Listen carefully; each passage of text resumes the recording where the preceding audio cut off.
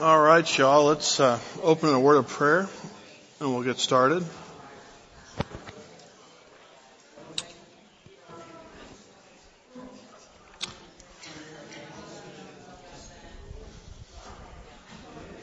Okay, let's pray. Father, we're grateful for today, grateful for this morning. Hard to believe this is the last Sunday in April. Seems like we just turned the corner into the new year and now a third of it is behind us. So we do pray, Lord, as Psalm 90 teaches us, teach us to number our days that we may gain a heart of wisdom. Help us to press into things that really matter and are going to stand the test of time. One of which is your word. And we're thankful for your word, Father. We're thankful that in a changing world, your word stays the same. And we come today at Sugarland Bible Church to seek ministry from your word.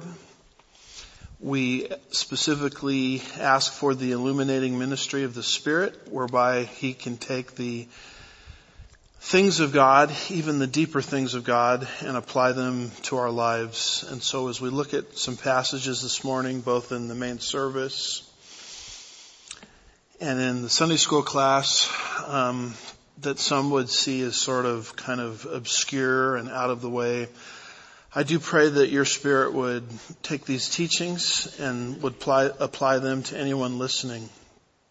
Only your Holy Spirit can do that. And so in preparation for that ministry of illumination that we seek today, we're going to take a few moments of silence to do personal business with you, not to restore our position, but to restore fellowship, because we frequently do things as Christians that cannot cause us to lose our salvation, but they can cause us to enjoy intimacy with you. We acknowledge that's why you've given 1 John chapter 1 verse 9 as part of our provision. So we're going to take a few moments, Lord, and exercise that provision personally and privately.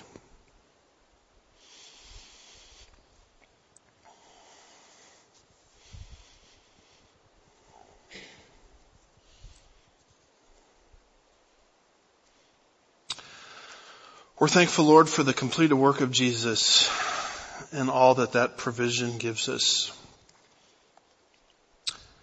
And we ask these things in Jesus' name, and God's people said, amen. All right. Well, good morning, everybody. Let's take our Bibles, if we can, this morning and turn them to the book of 1 Thessalonians. Chapter 5. And verse 11.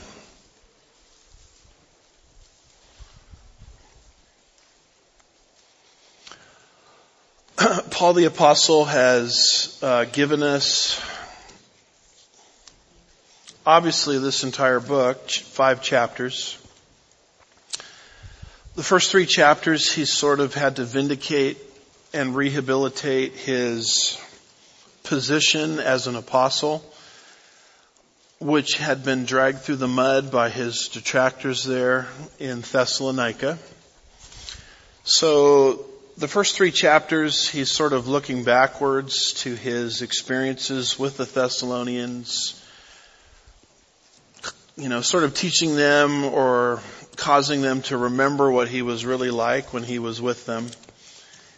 And in the process, he's vindicated or answered at least 3 charges that have been brought against him. So with that issue dealt with, when you get to chapter 4 verse 1 and he says, finally then,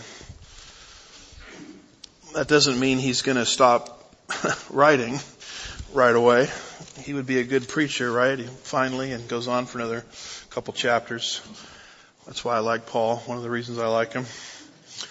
But when he says finally then, now he's transitioning into the last 2 chapters of the book where he's answering theological questions that he knew they had, and he's correcting them in certain areas. you can't correct someone unless you have the credentials to do it. So with his credentials restored, chapters 1 through 3, now he's moving into correction, chapters 4 and 5.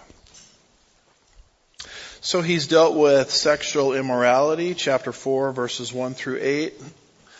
Laziness amongst the brethren, chapter 4, verses 9 through 12. People that are using the return of Christ as an excuse to get out of daily responsibilities, which is going to be a major theme when we move into the second epistle. You'll see that theme resurfacing on steroids, so to speak. So the issue really didn't get fixed. In 1 Thessalonians, it gets worse and he has to keep correcting it in 2 Thessalonians, but more on that later. And then he gets into the subject of eschatology, the study of the end. And that goes from chapter 4, verse 13, all the way through chapter 5, verse 11, which means we're going to try to finish that section today. I mean, all we have is one verse. I mean, how long can that take, right? So, at the end of chapter 4, he's talked about the rapture, kind of applying the rapture doctrine that they had already learned from him to their deceased loved ones in Christ. And then you move into chapter 5, verses 1 through 11, and now he's dealing with after the rapture. What is the world going to experience? Well, what the world is going to experience is the day of the Lord. Chapter 5, verses 1 through 3. That's where he switches the pronouns from we or us to they. So he's not dealing anymore with the apostles in the church. He's dealing with people that are outside the church. People that are left behind at the point of the rapture. The day of the Lord is a time of evening and then morning. The evening is the 7-year tribulation period. You see it amplified in the book of Daniel, chapter 9, verse 27. You see it amplified in the book of Revelation, chapters 6 through 19. But the evening will be followed by the morning, where there's going to be a glorious breaking in of God's kingdom after the 7-year tribulation period is over. And then he, beginning in verses 4 through 11, applies that doctrine to us. And he starts talking here about how, unlike the world, we know about this time period that's coming. This time period is going to catch the world totally off guard, although they've been warned about it. Because the world, basically what they are, is children of darkness. And the Christian is very different. They're a child of light. And so we know what's coming. And because we know what's coming, we're in a position to warn people without the light. And then you get to verses 9 through 11, and I think what he's doing there is he's giving 3 reasons why we, the church, will not be in this terrible time period called the day of the Lord. The first reason, and people need to understand this because there's a lot of competing views on the timing of the rapture. We hold to what's called pre-tribulationalism there at the top, that we are going to be raptured before the tribulation starts. And we believe that because we are not appointed unto wrath, verse 9, and the tribulation period represents a time of wrath. So we can't be in it. Number 2, we are exempted from this time of wrath whether we are morally asleep or awake. So whether you're an on-fire Christian or perhaps a Christian that's backslidden, you're not going to be in this time period as long as you're a Christian. Because this promise is given to you by grace, unmerited favor. And of course that takes away, when you start to understand this, a doctrine that a lot of people preach called partial rapturism, that when the rapture happens, it's only for the Christian looking for Jesus. If it's a Christian that's backslidden, then they're going to be left behind. But that would contradict what he says there, verse 10, whether we're asleep or awake. It would contradict what Paul says in verse 51 of 1 Corinthians 15. Behold, I tell you a mystery. We will not all sleep, but we will all be changed. When Paul says all, he says it twice. He's giving an umbrella category for the whole body of Christ on the earth at the time. Those that are on fire for Jesus, those that are living a sanctified life, but perhaps there's others that aren't. Like the group that Paul is writing to here, the Corinthians, sometimes called First Californians, because the spirit of the age had sort of come into the church. And it's to that group, Paul says, you guys, when the rapture happens, you're going whether you like it or not, or whether you believe in it or not. I'm convinced that some people are going to be caught up, kicking and screaming. But they won't be able to kick and scream for long because they'll be put in a resurrected body without a sin nature. And then they'll say, yeah, Sugar Land Bible Church had it right the whole time, teaching pre-tribulationalism. And we went through about 10 reasons why this doctrine of partial rapturism is not a true doctrine. And we now move into what we're going to study today, verse 11, where he gives a third reason why the church cannot be in this day of the Lord time period, and it relates to the promise of comfort. So notice what he says there in verse 11. Therefore, encourage one another and build one another up, just as also you are doing. So first of all, notice this word therefore. Anytime we see the word therefore in Paul's writings particularly, we ask, what is the word therefore? What? Therefore. What's it doing there? And typically what you discover in Paul is it's to transition people, and I hope I can still use that word transition today without being censored, but it's to transition people away from doctrine into practice, away from knowledge into wisdom, away from truth into application, personal application. That, by the way, is how the whole book of Ephesians is set up. Ephesians 1 through 3, Paul gives no commands whatsoever.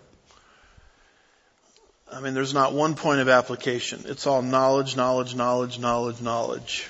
Who we are individually in Christ, who we are corporately in Christ. But then you get to chapter 4, verse 1, and you have that word therefore. The word therefore is in Ephesians 4 verse 1 to transition us out of chapters 1 through 3 into chapters 4 through 6, where now there's 35 commands. So we just moved with the word therefore from relationship to responsibility, from doctrine to deed, from orthodoxy, correct belief, to orthopraxy, correct practice.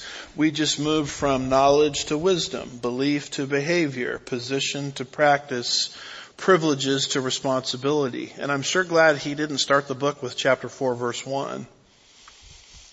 Because it would be a devastating book, because it would just give you all these commands without making you aware of the resources that you have as a Christian to live out those commands. So Paul has a very distinct and purposeful teaching style. He does not tell people what to do until he first helps them understand who they are in Christ Jesus. You see the same pattern in Galatians 5:1. There's the word therefore. And it does the exact same thing. It transitions us out of doctrine, chapters 1 through 4, into application. chapters 5 and 6. You see the exact same thing happening in the book of Romans. Romans 1 through 11, it's doctrine, doctrine, doctrine, doctrine, doctrine. It talks about our guilt before we come to Christ. Chapters 1 through 3 really ends around verse 20. And then he begins to talk about justification, chapter 3 verse 21 through chapter 5, end of chapter 5. And then from there he begins to talk about sanctification, chapters 6 through 8. And then he begins to explain why God's promises to us are valid because he hasn't broken his word to Israel, chapters 9 through 11. And then after 11 chapters of teaching, you see the word therefore, chapter 12 verse 1, and now he says here's what to do with the information. He says, therefore, in light of these mercies. What mercies are those? The ones that got piled up in the first 11 chapters. So here's how you live it. So when Paul uses the word therefore, you have to pay attention to it. And there it is in chapter 5 verse 11. You see the word therefore, where he's transitioning us out of doctrine into application. So to prophecy, Bible prophecy, the rapture of the church, there actually is an application. Over in 1 Corinthians chapter 15 verse 58, which is Paul's resurrection chapter, he says at the very end of the chapter, therefore. So here we go into application. Therefore, my beloved brethren, be steadfast, immovable, always abounding in the work of the Lord, knowing that your toil is not in vain. So it is very interesting to me that in that chapter that most Christians know as the resurrection chapter, there are 57 verses of doctrine. And then there is one little point of application at the end. And I would say that today when you listen to most preachers, it's the exact opposite. It's practice, relevance, application. Everybody wants to know, how does the Bible apply to my life? You'll notice that Paul doesn't do that until the very last verse of that chapter. So this is one of the problems, in my opinion, humble opinion, of the modern pulpit, is people are not taking time in the pulpit to establish meaning or truth. How do you apply something that you don't already understand? How do you apply something that you don't already know? So you'll notice that the Apostle Paul takes time to establish meaning. He takes time to establish truth. And to be honest with you, your average churchgoer today doesn't have the patience for that. They want it kind of like McDonald's. I want to place my order. I want to get out something for me. Because really the Bible's all about me, right? We don't do exegesis, we do narcigesis. We're not deriving meaning. We're trying to figure out, what does it say to me? What does it say to me? Because I'm the center of the world. And so the truth of the matter is you can't have a valid application unless it's built on the right foundation. And because your average person really isn't interested in sitting through something that's developing meaning, they really are receiving at the end of the day an application that's very shallow. Paul the Apostle would not accommodate his teaching style to the wisdom of the age, which was me-centered. He develops meaning thoroughly before he ever gets to application. And you see that in 1 Corinthians 15, verse 58. There is application coming, but you just have to be patient and wait for it. Because an application doesn't have any validity unless it comes from the right use of the Bible to begin with. So there is application for prophecy. You just have to understand prophecy first.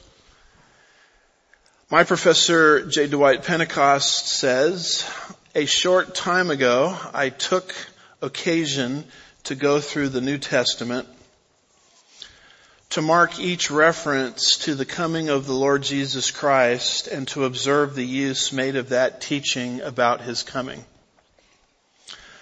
I was struck anew with the fact that almost without exception, when the coming of Christ is mentioned in the New Testament, it is followed by an exhortation to godliness and holy living. So when you're studying prophecy, once you understand prophecy and what the scripture is saying about prophecy, then you want to say, what's the application? And it will always be there, but you just have to be patient with the Bible and allow it to develop meaning first. So here's an example of how prophecy quickly turns into application. It's in the book of 2 Peter chapter 3 verses 10 and 11. It says, But the day of the Lord will come like a thief, in which the heavens will pass away with a roar, and the elements will be destroyed with intense heat, and the earth and its works will be burned up. So you'll notice that's an eschatological statement. It's dealing with the destruction of this earth one day by fire, and that's a knowledge statement. That's something important to understand as a Christian. But you'll notice that the verse or the concept doesn't stop there. It moves from knowledge into wisdom, verse 11. And it says in verse 11, since all these things are to be destroyed in this way, and here comes the application, what sort of people ought you to be in holy conduct and godliness? In other words, if you're just stopping as a Christian with the knowledge of verse 10, and you have a knowledge that this world is going to be destroyed by fire, but you don't move into verse 11, and allow that truth to impact your life, then you're missing the point of why God gave the truth. Now, a lot of people would want to move so fast into verse 11 that they really don't understand verse 10. Verse 11, wisdom. Verse 10, knowledge. But once you have the knowledge, verse 10, then verse 11 follows verse 10, which gives you an application. Boy, if this world is really going to be destroyed by fire, maybe I should live differently. I mean, if everything in this world is going to burn, and the Bible says it is, maybe I ought to invest my life into things that are what we would call eternal investments, things that will not burn and stand the test of time. Those things being, number one, God's Word, because the grass withers and the flower fades, but the word of our Lord abides forever. So when you invest time and energy, people today all want safe investments, right? I only know of two.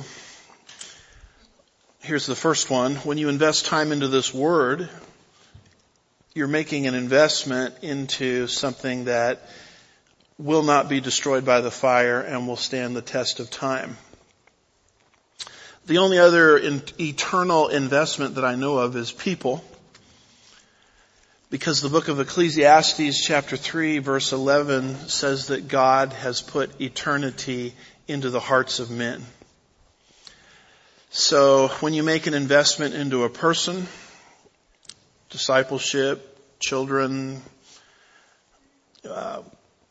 basic kindness, service, mercy, whatever it is, you're investing into something that's going to last. When you make an investment which requires time and energy, I mean, there's a million things you guys could be doing right now. But you guys decided to invest in this time of Bible study. You're investing in the Word, trying to understand the Word, trying to apply the Word. Then you're investing into something that will last forever. So that is the application, verse 11, that comes out of a study of prophecy, verse 10. That's how the Bible sets up not just prophetic truth, but all truth. You might want to hold your place here in 1 Thessalonians and just journey over to the book of James for a moment. A few books to the right there. And watch how James handles this same issue of knowledge leading to application. James chapter 5 verses 7 through 10, it says, "Therefore be patient, brethren, until the coming of the Lord. The farmer waits for the precious produce of the soil, being patient about it," James 5, 7 through 10, "until it gets the early and late rains. You too be patient, strengthening your hearts, for the coming of the Lord is near. Do not complain against one another, so that you yourselves may not be judged. Behold, the judge is standing right at the door. As an example of suffering and patience, take the prophets who spoke in the name of the Lord." So notice the doctrine that's being unfolded here. The coming of the Lord. You see it there in verse 8. The coming of the Lord is near. And then you see in verse 9, the judge is standing right at the door. Now you read that and you say, well, that's wonderful. You know, that's great information. I'm glad that Jesus can come back at any moment. However, James goes much further than that and applies it to daily life. If we really believe that the judge is standing at the door, how would that affect our daily lives? Number one, we would be patient. Verse 7. In fact, the word patience is three times there. Twice verse 7, once verse 8. I mean, how do I really know that the Lord is coming? It should impact my life in the area of patience. I should be more patient with things. I should be more patient with people. And James is saying, if I'm really not a patient person, then I really don't understand the imminent return of Jesus. What else does it say here in addition to patience? It says, do not complain. I'm glad that never happens at this church. That's the church down the street, of course. Do not complain, brethren, against one another. Aha. So if I really think that the judge is standing at the door, I'm not going to be a complaining person. And then verse 10 says, as an example of suffering and patience, take the prophets who spoke in the name of the Lord. Aha, if I really understood that the coming of the Lord is right at the door, then I'm more patient as I go through suffering. So there's a lot more to this than, getting the A on the doctrinal quiz and having your prophecy chart filled out perfectly. It has to do with, if you really understand these things, then there should be a change in daily behavior and attitude. And this is a process that we call progressive sanctification. Let me show it to you in another verse. Look over at 1 John chapter 3, verses 2 and 3.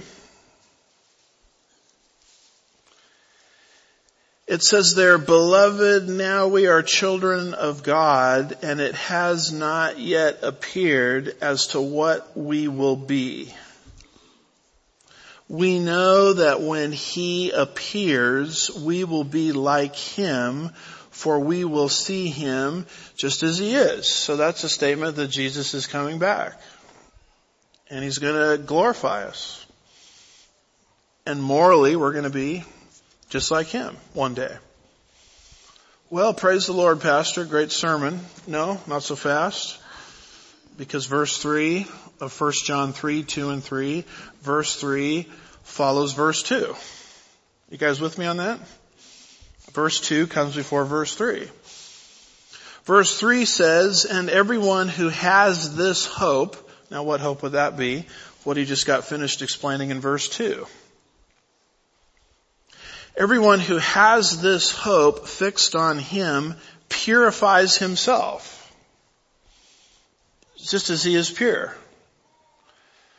So in other words, if one day I'm going to see Jesus face to face and I'm going to be positionally holy, just as holy as Him in glorification, I mean, if I really believe that's true, then that should have, seeing Jesus at any minute, should have a natural repercussion of causing me to purify my own life, practically speaking, daily speaking, under God's resources that He's given me. In other words, if I really understand this doctrine, I'll start to live differently. Now, what if I don't change as a Christian? It doesn't mean you're not saved. What it means is you really don't understand this truth. Or maybe cognitively you understand it, but you just don't really believe it's going to happen. Because if you really understood this and you really believe that it's going to happen, there's a natural, pragmatic, practical, purifying effect that this has on the Christian's life. So this becomes the significance of this word therefore. See that? That's why this is such a big deal. Because it's transitioning us out of doctrine into practice. So with that therefore being said, and look at that, it took a half an hour to cover one verse. So let's see if we can get this verse done here. Therefore, in light of the rapture and the imminent return of the Lord, encourage one another and build one another up just as you also are doing. So you'll notice that the rapture doctrine, properly understood, always leads to comfort. It leads to encouragement. In other words, if we understand the rapture doctrine, then that should cause us to encourage one another. The Greek verb here is parakaleo, meaning you come alongside people who are going through difficulties and you sort of comfort them. You encourage them. Hey, this is not going to last forever. The Lord's coming is near. And so this is what you always see as you move through rapture passages. It's always either prefaced or followed by comfort. Jesus outlined the doctrine of the rapture for the very first time in John chapter 14 and verses 1 through 3. And we've gone over this passage. But sometimes we forget verse 1, which prefaces the doctrine, and it says, "Do not let your heart be troubled." So you'll notice how rapture doctrine is attached to comfort. You see the same thing in the rapture teaching in 1 Thessalonians chapter 4, verses 13 through 18. In fact, that's our fullest treatment of the rapture doctrine found anywhere in the scripture. And at the very end of that teaching, Paul says in verse 18, "Therefore," what? "Comfort one another with these words." Titus 2:13, speaking of the rapture of the church, says, "Looking for the blessed hope." So the rapture is really not something to terrify you. It's there to provide us comfort in the midst of adversity, comfort in the midst of difficulties. And I believe when you understand comfort associated with the rapture, that becomes a powerful argument for pre-tribulationalism. The idea that Jesus is coming back before the 7-year tribulation period starts, because we have in competition against pre-tribulationalism, mid-tribulationalism. We're not going to be raptured out until the middle of the tribulation. Post-tribulationalism, we're not going to be raptured out until the end of the tribulation. Pre-wrath rapturism, the medium well done crowd, as I like to call them, we're not going to be raptured out until 3/4 of the tribulation and period, and up at the top are all those other views against what we think is the right view, pre-tribulationalism, that we will not see any of that time period. Now let me just ask you a basic question. Of these four views, which one comforts you? I mean, does mid-tribulationism even work? You're going to be here for 42 months of God's wrath. Comfort one another with these words. Post-tribulationism, you're going to be here for the whole 7 years. And if your head is not cut off by the Antichrist, then maybe you can be raptured out at the end if you're alive. Comfort one another with these words. 3/4 rapturism, you're going to be here for 3/4 of it. And if you're not a martyr, then you're going to be raptured out at the end. Comfort one another with these words. Blessed hope. Do not let your heart be troubled. So what you're going to see is all these other views do not handle well. They do not handle well the prophecies of comfort. And that becomes another reason why I think the church will escape the tribulation period. Number one, we are exempted from God's wrath, verse 9. Number two, we are exempted from God's wrath whether we are morally asleep or awake, verse 10. And number three, every time you hear rapture, you should think comfort, and there is no comfort in going into that time period. So this idea, that we're going to be raptured out before the tribulation starts, what you start to see is it's really the only view that makes sense of the whole Bible. And that's how you handle a theological controversy. You want to figure out, does my view make sense, the best sense of the rest of Scripture? And I'm just giving you an example where the pre-tribulational view makes sense in light of these promises of encouragement and comfort, where the other views don't make sense. They don't handle these passages well at all. So we are not looking for the Antichrist, right? We are looking for Jesus. I mean, show me the passage that says, all right, keep your eye on the Antichrist, he's coming. Keep your eye on Bill Gates, he could be the Antichrist. And Bill Gates is mentioned in the Bible, by the way. It says the gates of Hades will not prevail against the church. Keep your eye on the World Economic Forum because the Antichrist is coming. I'm not saying we shouldn't be aware of the Antichrist. We have teaching on the Antichrist. You study the Antichrist because the Bible has passages talking about the Antichrist. But nowhere in the New Testament is the Antichrist the focus of the Christian. The focus of the Christian is always on the imminent, any moment return of Jesus Christ. Looking for, Titus 2:13, the Antichrist. Doesn't say that. Looking for the blessed hope and the appearing of the glory of our great God and Savior Jesus Christ. We're not looking for the undertaker, as it's been said. We're looking for the uppertaker. Amen? Therefore, comfort one another with these words. John 14:1, preceding rapture teaching, do not let your heart be troubled. Now, all these other views underneath the top one there, mid, post, pre-wrath, they all say, all of them, the Antichrist comes first. Our view says, no, the Antichrist does not come first. Jesus comes first. And only after the restrainer via the rapture is removed can the Antichrist even come forward. So what's next on the horizon, the Antichrist or Jesus Christ? The answer is Jesus Christ. These other views don't believe that. Here is a book by a non-pre-tribulationalist, Bob Gundry. Look at the title of it. First the Antichrist. And I might add, comfort one another with these words.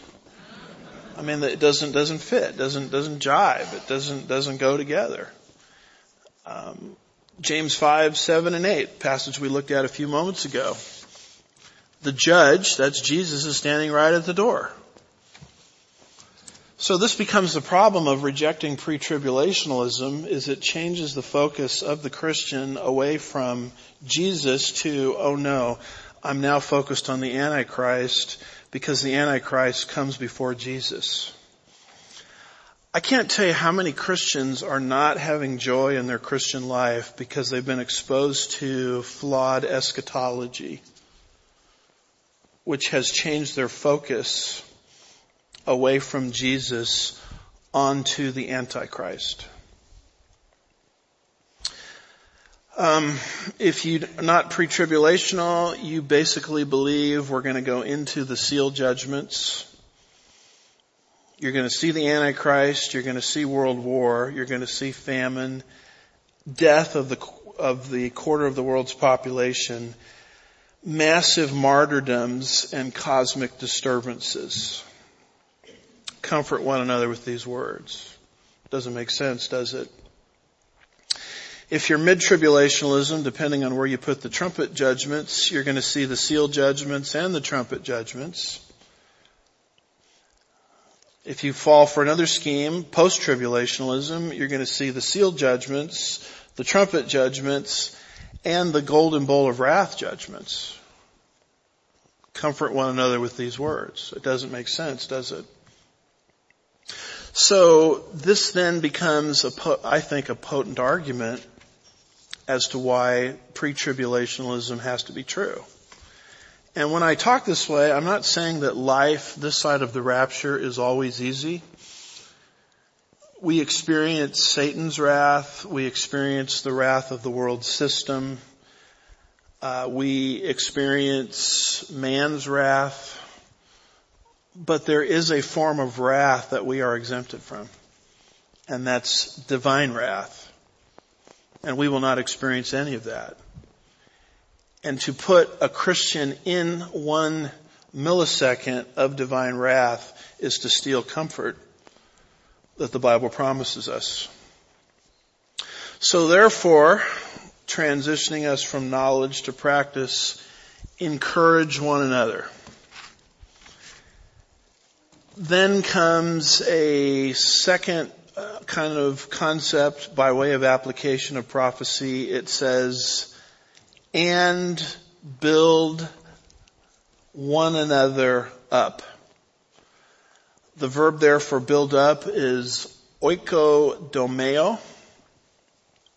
Build one another up. You might be interested to know that that is the same verb that's used of Jesus in terms of his building of the church.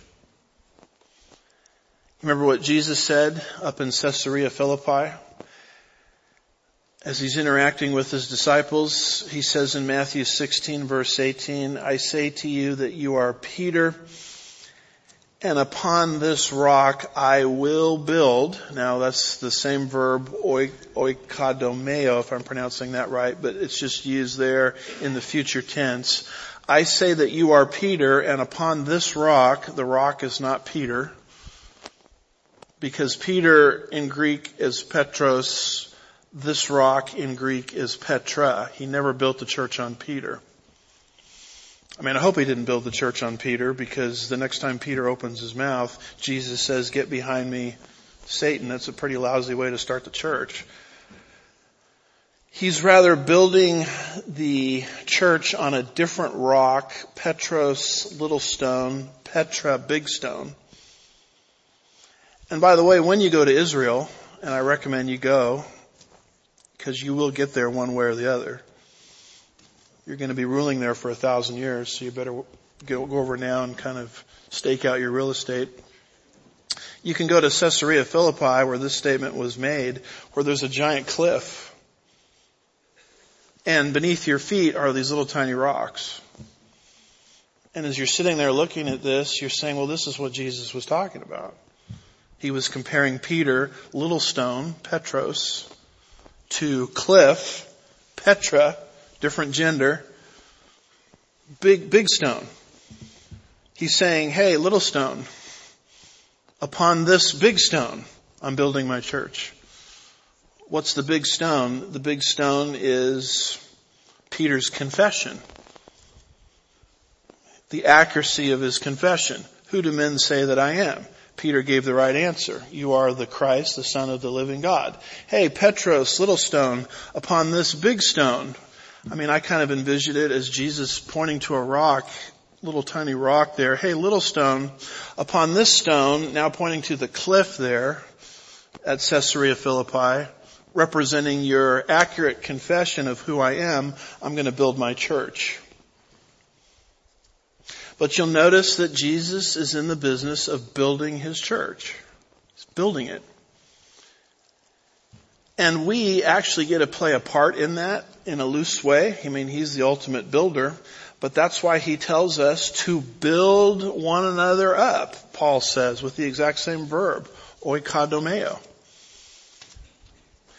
And I bring this up because a lot of people, very, very sadly, and just go onto social media and YouTube, and you can see them there, they're in the business of tearing down the church. And they do it a lot of times in the name of being a discernment ministry. Now, as you know me, I'm all in favor of discernment and exposing false doctrines and all of these things. But some of these websites, some of these channels, the people that are involved in it are so over the top and so vitriolic and so ad hominem, you start to ask yourself, well, what in the world at the end of the day are they building? They're not building anything. They're constantly tearing down. A lot of people functioning today under discernment ministries, I think, really have a problem in anger management, is what I think. And when you start to vent on the church and you start to vent on people constantly because you're angry and you're doing it under the disguise of discernment, well, you're no longer building up the church. You're tearing it down. Before I went to Dallas Seminary, I took a few seminary classes. This is before I discovered Schaefer Seminary. It's this little Assemblies of God seminary located near where I was, and so I went over there and took a few classes there. Their theology obviously is a little different than mine today, but the fellow taught a class, just maybe 3 or 4 in the class, did say something one day that I don't think I've ever forgotten. He says, look, here in seminary, you're going to learn things that your average person doesn't know.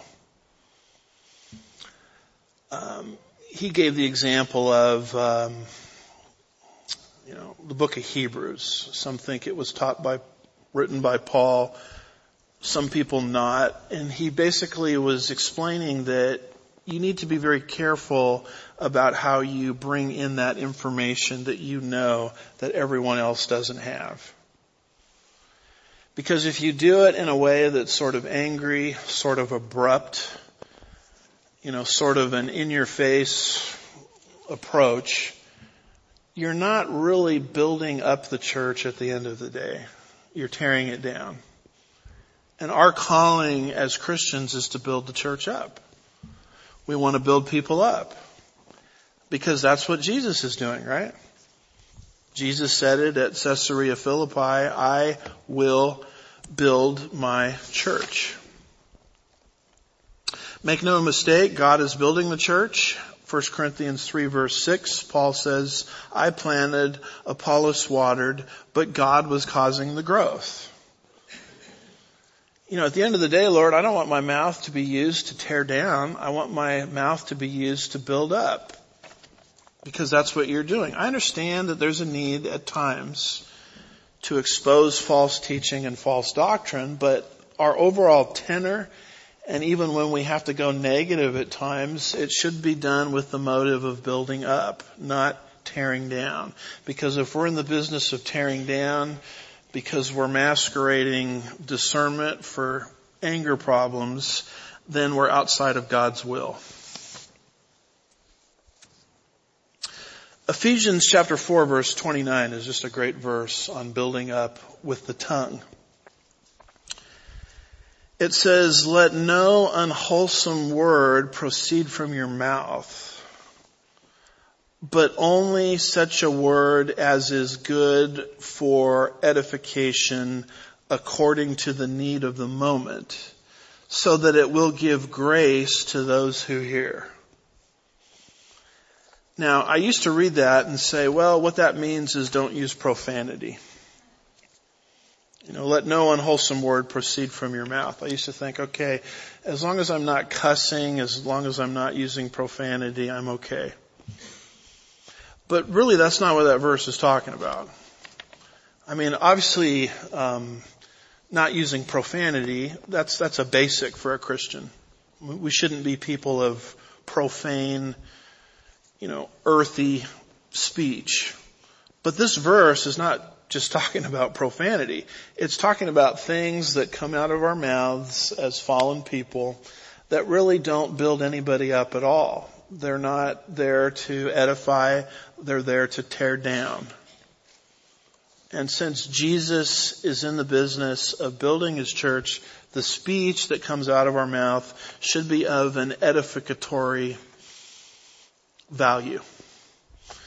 That's what Paul means as he's applying prophecy. Therefore, encourage one another and build one another up, because Jesus is doing that very same thing, building up the church, as is demonstrated by the same Greek word used in Matthew 16, verse 18. Because at the end of the day, I want to be cooperating with Jesus, not pursuing some kind of purpose that's anti-Jesus. And when my speech is not of an edificatory value and it doesn't build anybody up, then I'm working cross purposes to what Jesus is wanting to do in the church. Proverbs chapter 18 verse 21 says, death and life are in the power of the tongue. Wow. The tongue, read James 3. If you want an exposition of this, we've done studies on James here at Sugarland Bible Church. You read verses 1 through 12 and you learn that the tongue, although it's a very small part of the body, has tremendous power. This 2x2 slab of mucous membrane between the gums called the tongue is capable of great edification, and it's also capable of great destruction. The exact same biological part of my body. It just depends on which way I use it. Am I going to use it for the things of God, or am I going to yield to the sin nature?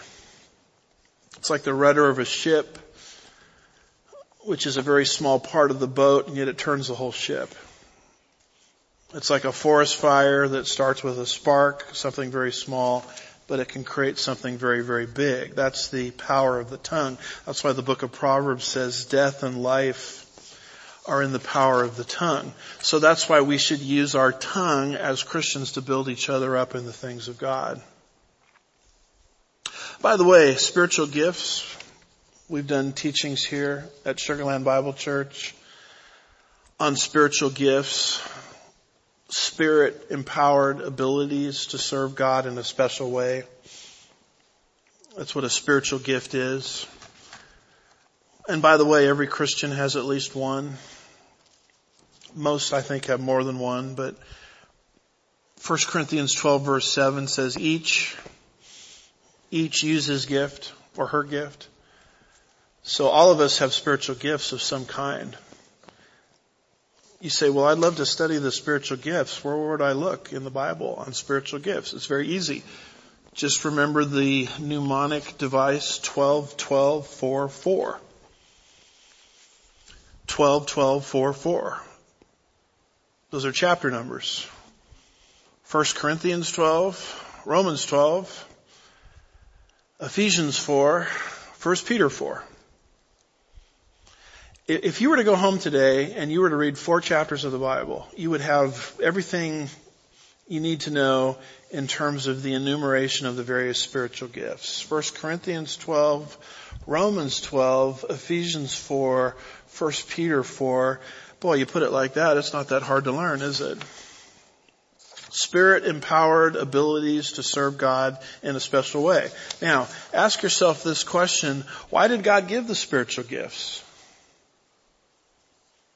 He gave the spiritual gifts to edify. He gave the spiritual gifts to build up. That's their purpose.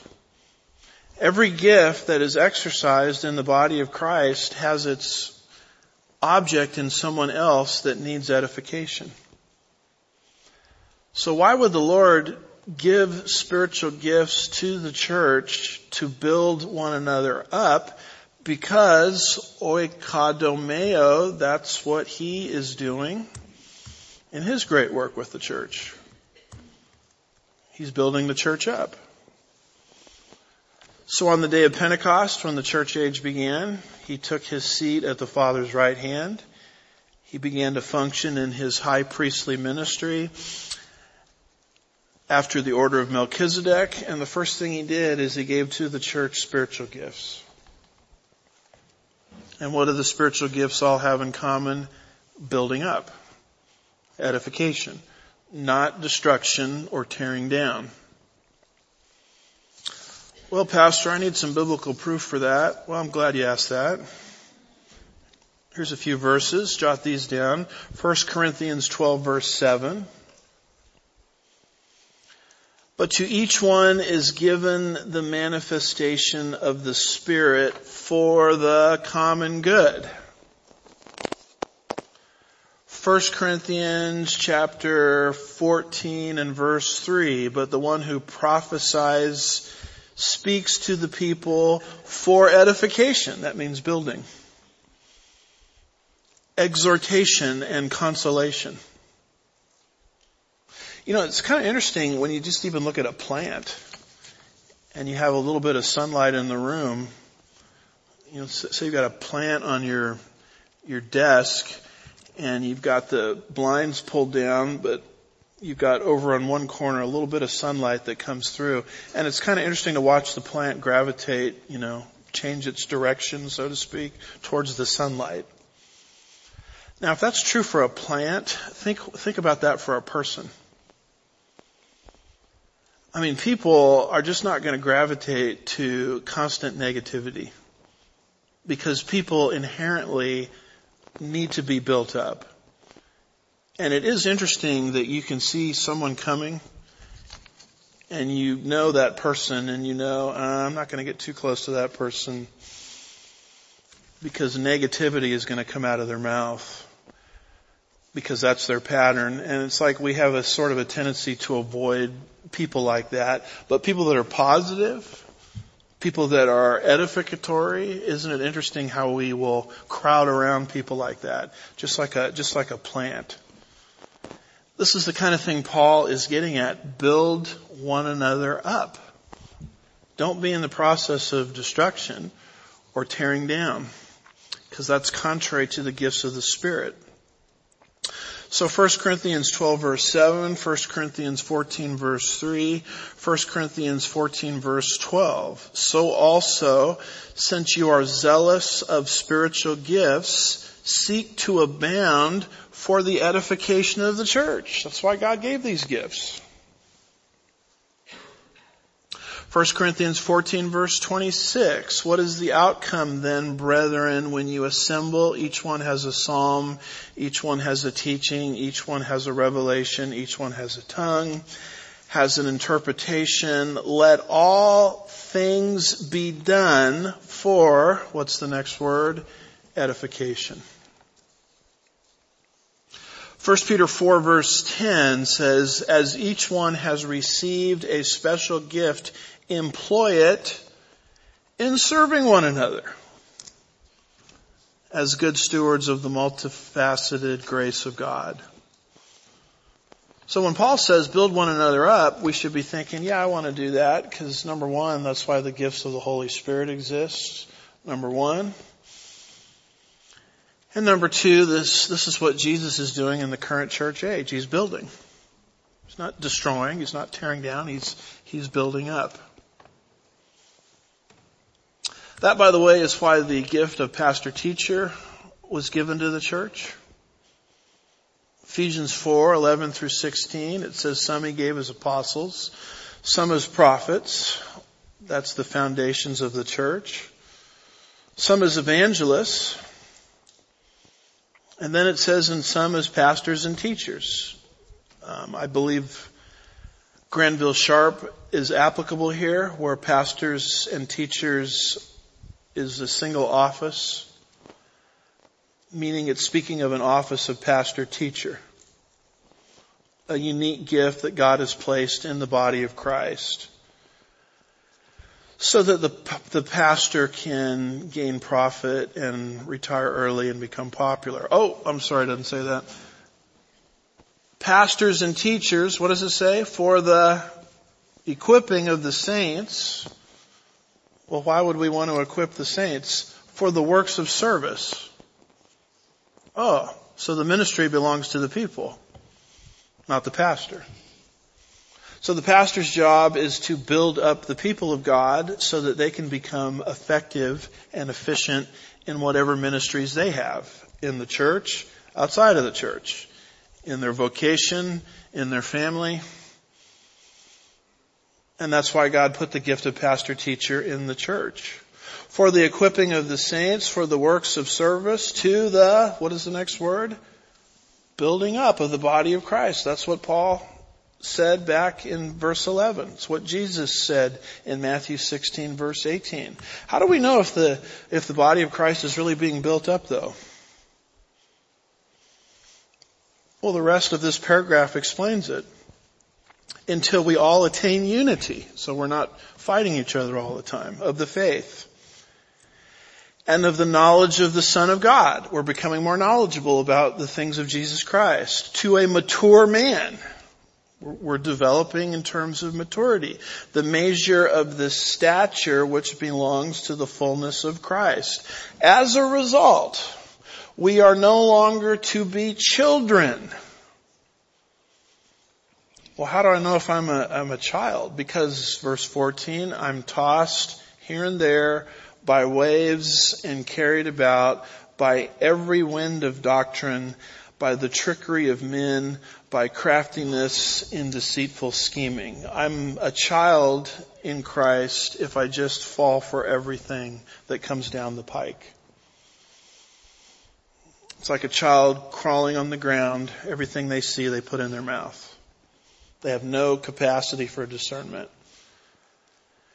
When a child hits the age of 16 and he or she is still doing that, we have a maturity issue. But speaking the truth in love. Wow, there's a great way to know if I'm growing in Christ. Am I speaking the truth in love? Because let me tell you something, folks. I'm pretty good at speaking the truth. But am I doing it lovingly? We are to grow up in all aspects to Him who is the head, even Christ, from whom the whole body, being fitted together and held together, what every joint supplies according to the proper working of each individual part, causes the growth of the body for the building up of itself in love. And then he ends this verse by saying, just as you also are doing. So the Thessalonians apparently were doing this already. And Paul says, keep it up. The book of Galatians chapter 6 verse 9 says, let us not become discouraged in doing good. For in due time we will reap if we do not become weary. More paraphrastic Bible interpretations or translations like the NIV render it as follows. Galatians 6 verse 9, let us not become weary in doing good, for at the proper time we will reap a harvest if we don't give up. Lord, I want a harvest. Oh, have you given up? If you've given up, no harvest. You get the harvest if you persevere in doing good, building up the body of Christ. So, lots to think about here, isn't there? Therefore, transition from knowledge to wisdom. Encourage one another. There's your prophecy of comfort.